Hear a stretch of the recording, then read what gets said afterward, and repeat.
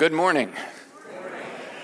It's good to be with you this morning. And once again, the pastor is away this week, and so he's asked me to continue with the series that he began several weeks ago, looking at Jesus in the four Gospels.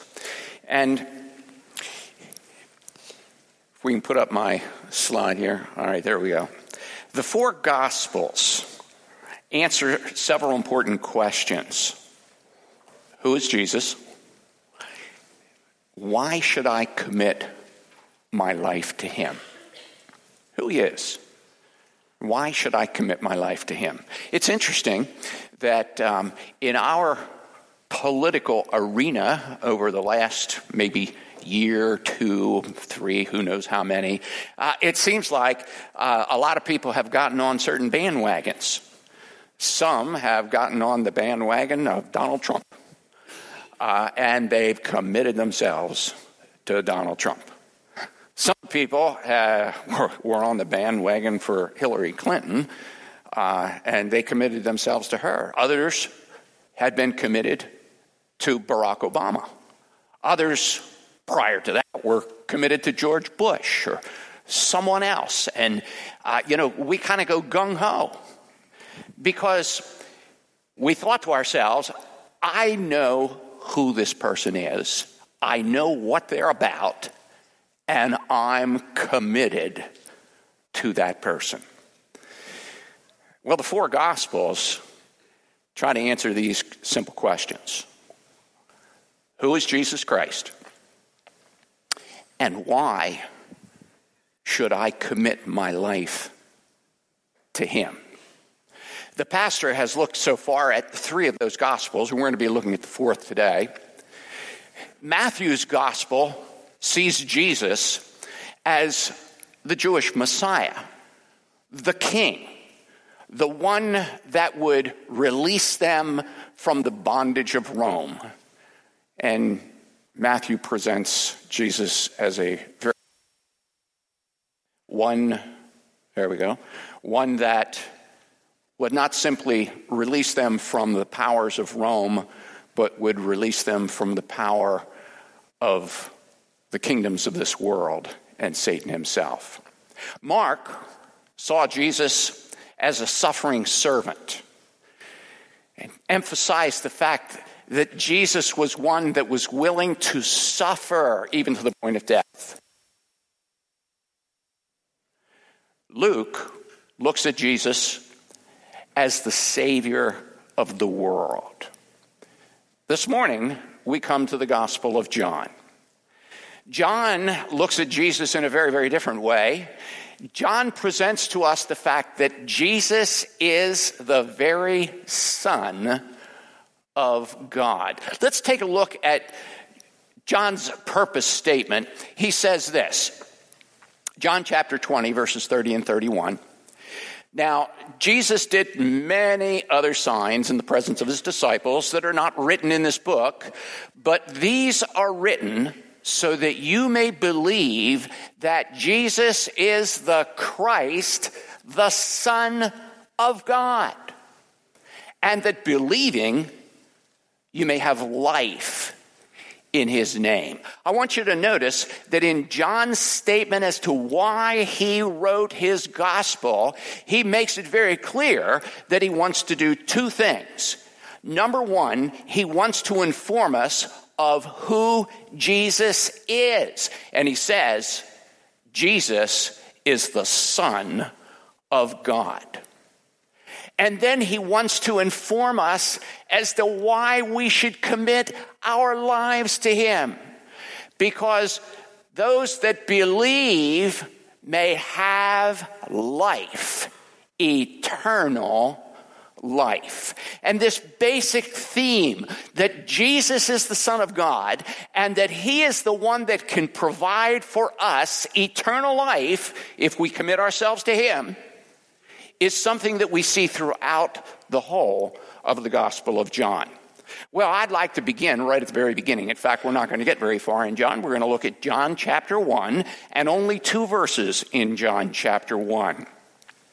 John begins his gospel very differently than do the other three gospels. Matthew, Mark, and Luke begin their story about the life of Christ by tying his life to historical events. They focus on history. Matthew's gospel begins Jesus' birth with the coming of the Magi who come to Jerusalem asking the question, where is he that is King of the Jews? For Matthew's purpose is to show that Jesus is the Jewish Messiah. Luke begins his gospel with the annunciation of the angels at the birth of Jesus, who say, unto you is born this day in the city of David a Savior, who is Christ the Lord. Luke ties the birth of Jesus to the message of salvation for the world that he wants to present.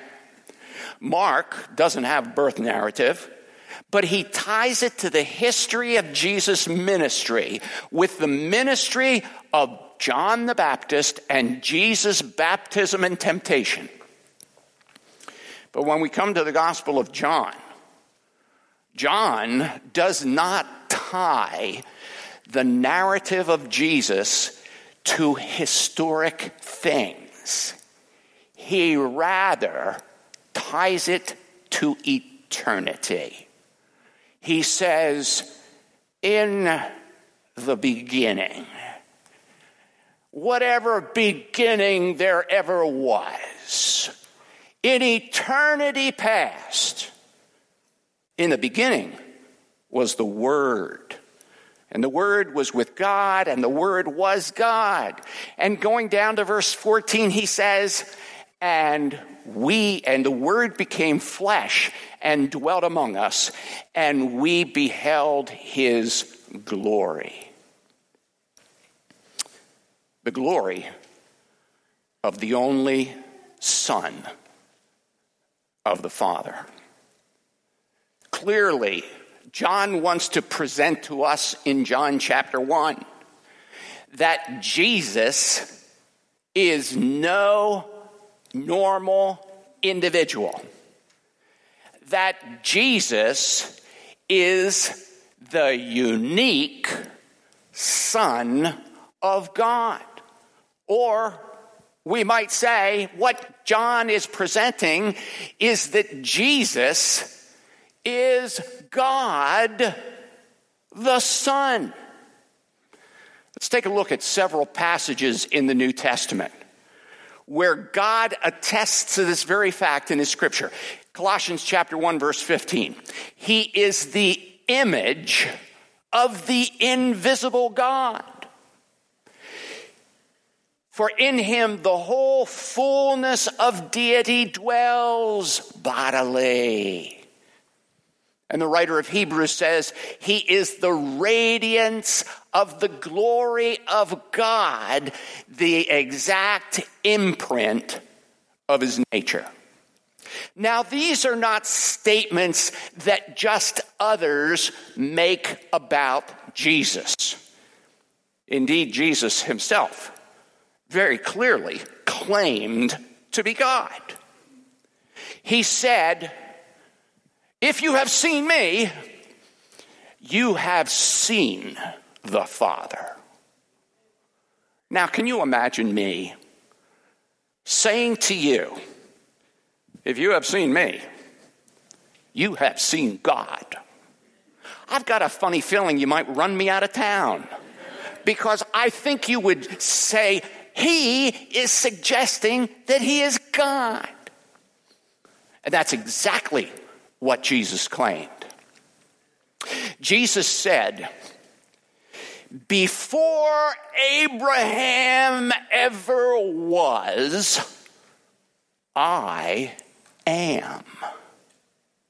Now, Abraham lived 2,000 years before Jesus said those words. And you might say, well, Jesus wasn't very good at English grammar. For he should have said, before Abraham was, I was. But he doesn't say before Abraham was, I was. He says before Abraham was, I am. And every single Jew that heard him knew exactly what he was claiming. For you see, the very name of God, Jehovah, is simply in Hebrew, I am. When Moses on Mount Sinai asked God, well, what's your name? You want me to go to the people of Israel? Who should I tell them has sent me? And God said, just say, the I am has sent you. When Jesus said before Abraham was I am, he is not only claiming that he lived before Abraham, he is claiming that he is the eternal God, Jehovah himself. The scriptures claim. Those that knew Jesus claim. Jesus himself claims that he is God. A few generations ago, I'm a Christian writer and theologian, philosopher by the name of C.S. Lewis. In writing about Jesus and writing about what people say about Jesus, some people say he's a good man. Some people say that he's a wonderful teacher. Some people say he was a great philosopher. Some people would say, he's the founder of a brand new wonderful religion. And C.S. Lewis says, if that's all you think Jesus is, you cannot be correct. For in Jesus and his claims, we must understand that he is either a liar, he was a lunatic, or he is Lord of all.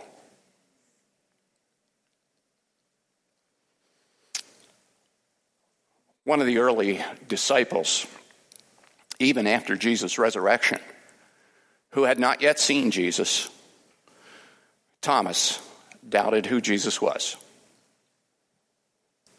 And he said, look, unless I see him, unless I see the nail prints in his hands, unless I can put my finger in the wound in his side, I will not believe. And Jesus appeared to Thomas. And Thomas fell to his knees and proclaimed, my Lord and my God. For you see, when Thomas finally concluded that Jesus was not just a good man, he was not just a wonderful teacher, he was not just somebody that he ought to follow, when he concluded that Jesus was God, he at the same time concluded that this Jesus had every claim on his life. You are not just God. You are my Lord. As we look at Jesus as the Son of God, then we understand why it is that we should commit our lives to him. Because he is no ordinary, wonderful kind of guy. He is the Lord Almighty. Well, let's go back and take a look again at John chapter 1. If we could have the next slide. John begins his gospel by saying, in the beginning was the Word, and the Word was with God, and the Word was God. And the Word became flesh. Now, I don't know about you, but that is really a strange way to begin a book. Would you agree? What in the world is John trying to say? What is this word? Well, if you talk to theologians, they'll tell you that here the word is the divine logos. You ever heard the word logos? Word. It's Greek for word.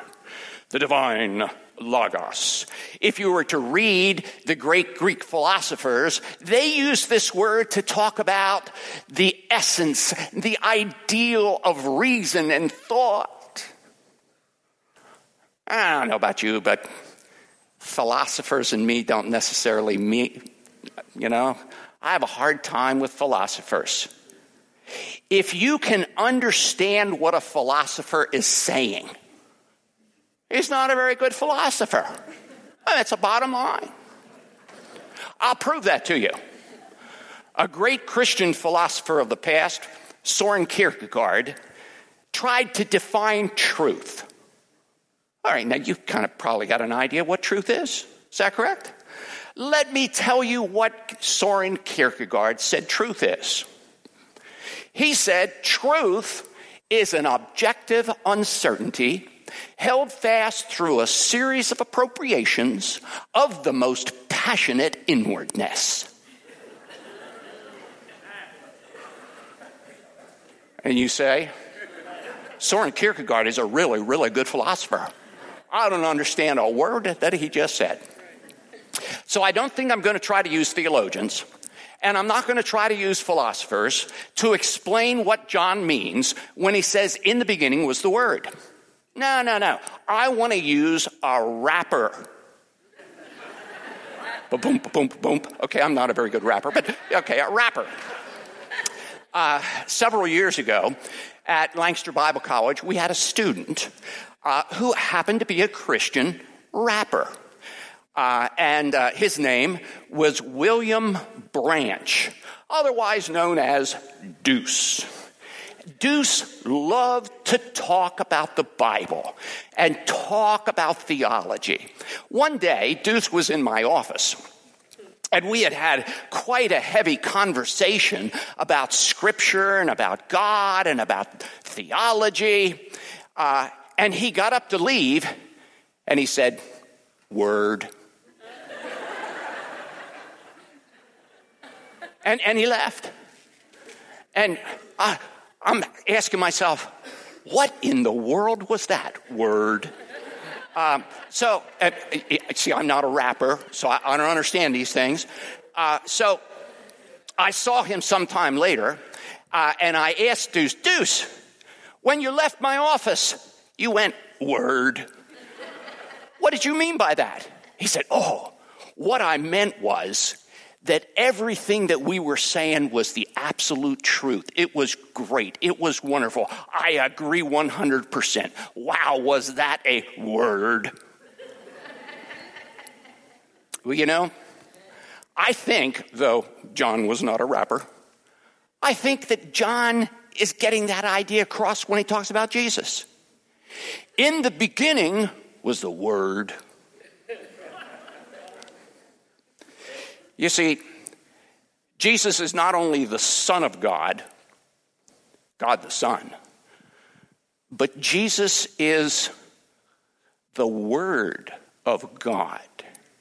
He represents the ideal message that God is presenting to us today. Here's what the writer of Hebrews has to say. We'll pull that one up. I didn't put verse 1 up here, but verse 1 says that in the past, God spoke through his prophets in many different ways and at many different times.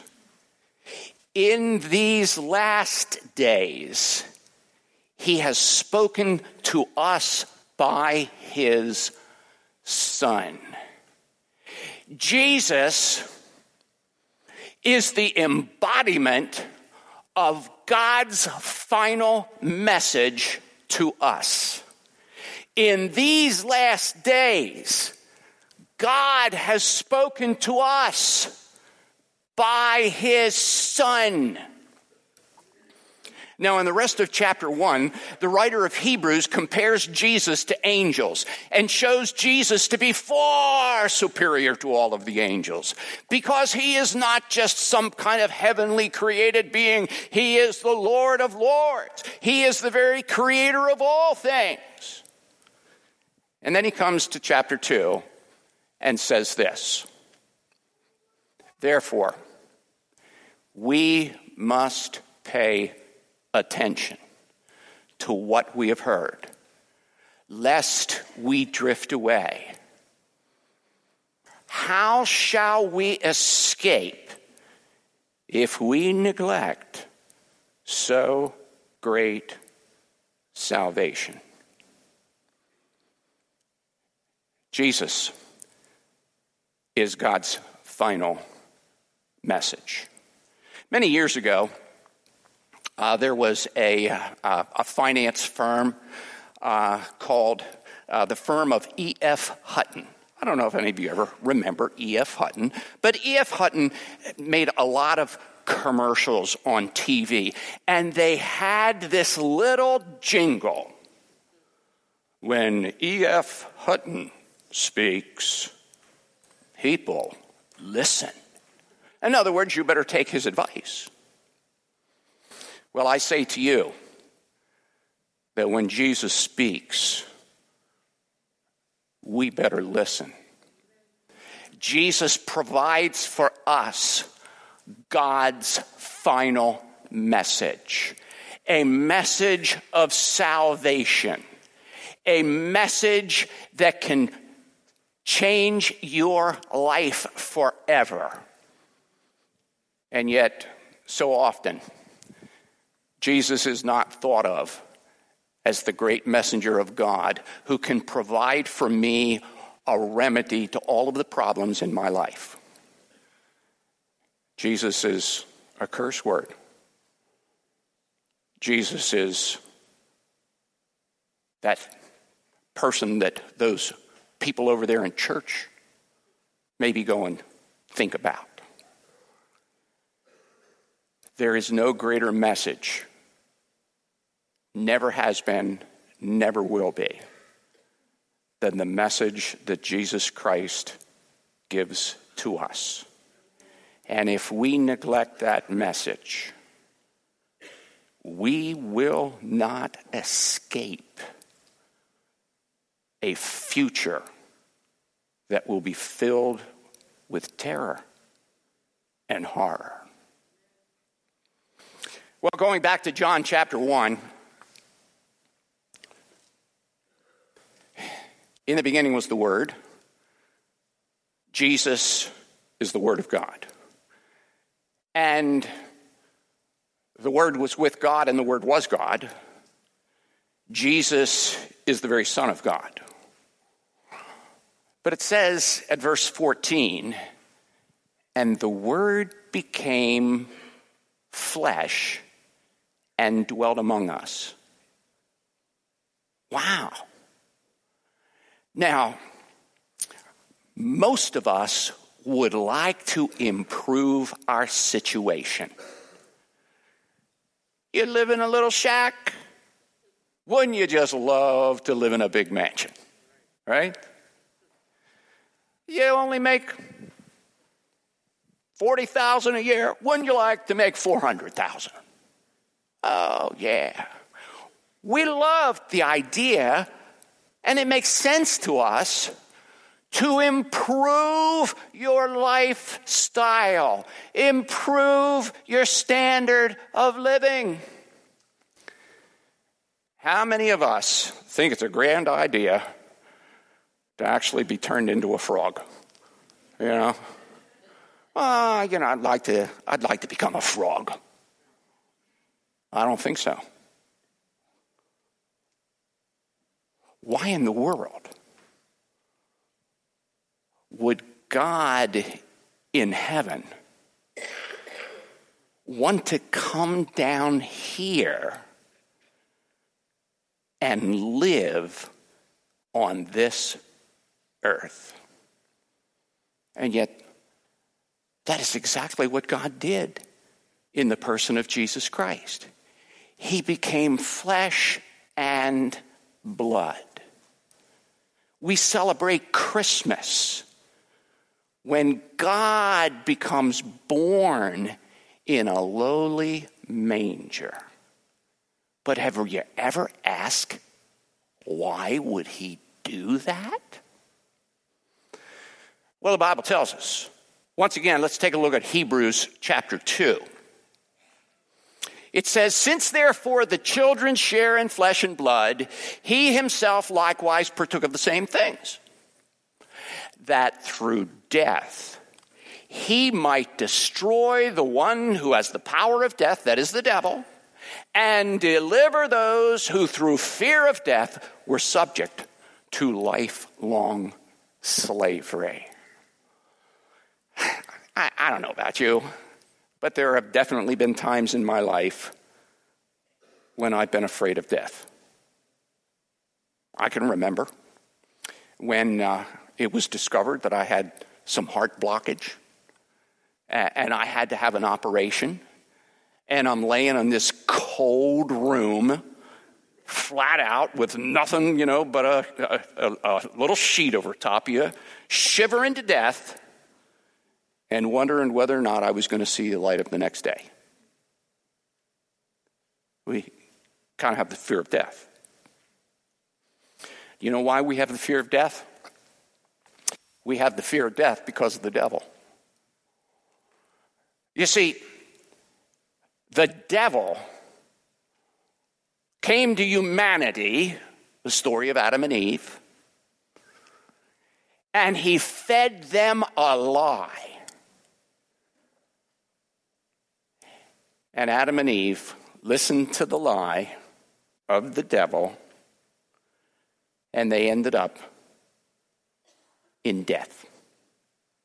God had said to them, "In the day you eat of this tree, you shall surely die." And Satan said to them, "You shall not die." And they listened to the wrong guy. And they introduced death and mortality into this world.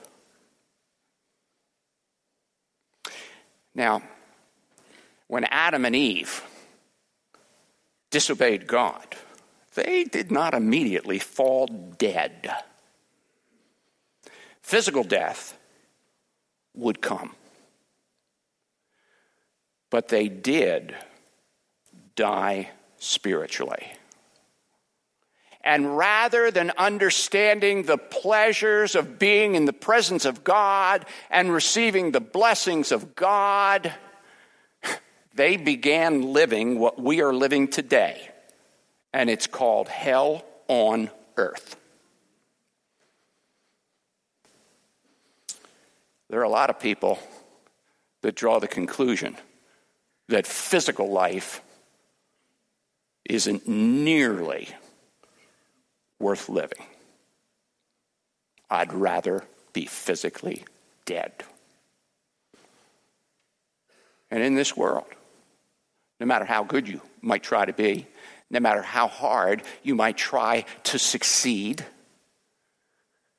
we are slaves to death because of sin. Well, how does that relate to why Jesus came and became a man? How in the world did him becoming a man do anything to solve the problem of sin and death? Look what the writer of Romans says.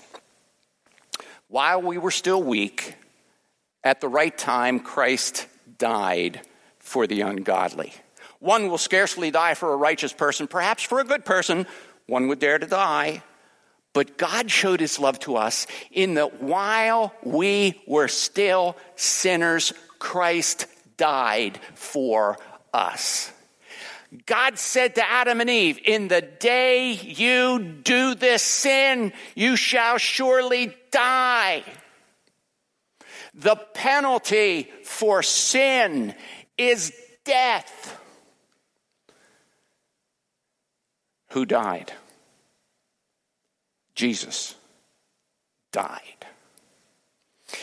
He died as the Son of God in human flesh to take the penalty for the sin that you committed. The Apostle Paul says in 2 Corinthians, "He became sin for us who knew no sin, that we might become the righteousness of God in him.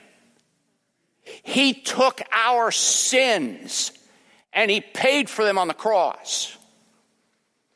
But you know, what's really interesting is God can't die. You all understand that. God can't die. Though there may have been some people who declare God dead, God can't die.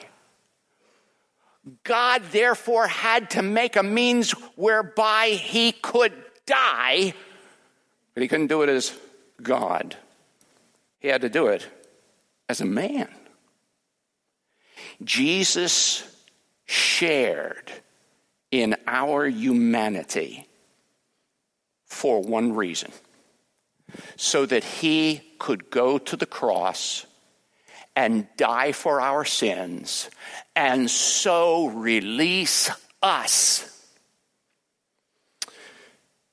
That's why we should be committing our lives to him.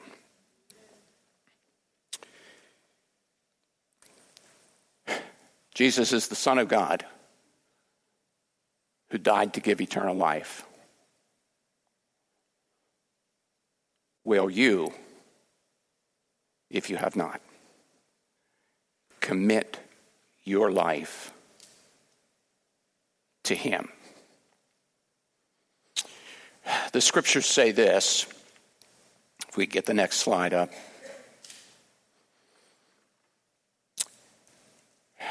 Those that believe in him will have eternal life. But exactly what does it mean to believe in him? In John chapter 1, it says he came to his own, and his own people didn't receive him, but to as many as received him, who believe in his name, he gave the right to become children of God. God does not ask of you to do something so that he might take away your sins and give you eternal life. He asks that you believe something. But believing is not mere intellectual agreement with facts. Let me tell you a story from my youth. Actually, do you call it a youth? I probably wasn't even a youth yet. I was on a Cub Scout jamboree. And as part of that gathering, we learned about tying knots and ropes and, those kinds of things that Cub Scouts do. And one of the projects that we did was we created a rope bridge across this little stream, figuring out how to do all those knots and everything. We worked on that all week, and at the end of the week, it was all finished. And the leader said to us, "All right, guys, do you believe that it'll hold you?" And every hand went up, and every mouth said, "Absolutely, yeah. You know what his next statement was? Then walk across. You see, belief is not just mere intellectual. Belief is committing your life to Jesus Christ. He is the bridge. And God says to us, walk across. I did that nearly 50 years ago. And I never looked back. And Jesus has never failed me. If you haven't done that, we're going to ask you today to accept Jesus Christ as the Son of God, God the Son, who has given to you the message of eternal life, God's final message. And who is worthy of our faith, because he was willing to come down here to this world, to take on human flesh and to die for your sins. And he says, if you will commit yourself to me, I will give to you life. Not just life in the future, in eternity, but Jesus said, I am come that you might have life and that you might have it abundantly. He will give you abundant life right now. He will deliver you from eternal death, and he will deliver you from the spiritual death and the deadliness that is all around you. He is a Savior that is worthy of your commitment. Will you commit your life to him today? Let's bow together in prayer. Before I pray, maybe the Lord has been speaking to you this morning, and you say, yeah, maybe I've known about Jesus, but I never knew him. I've never committed my life to him. I want to give you the opportunity of doing that right now. We have individuals around the auditorium that can talk to you and pray with you. And if you want to commit your life to Jesus Christ, I'm going to ask you right now, while everybody is bowing with their eyes closed, if you would just stand in your place. I want to pray with you, and I want to ask somebody to come and help you with this decision. Is there anyone this morning? Just stand where you are. Say, yes, I want to commit my life to Jesus Christ. Is there anyone? Down front, someone, if somebody could come. In the back.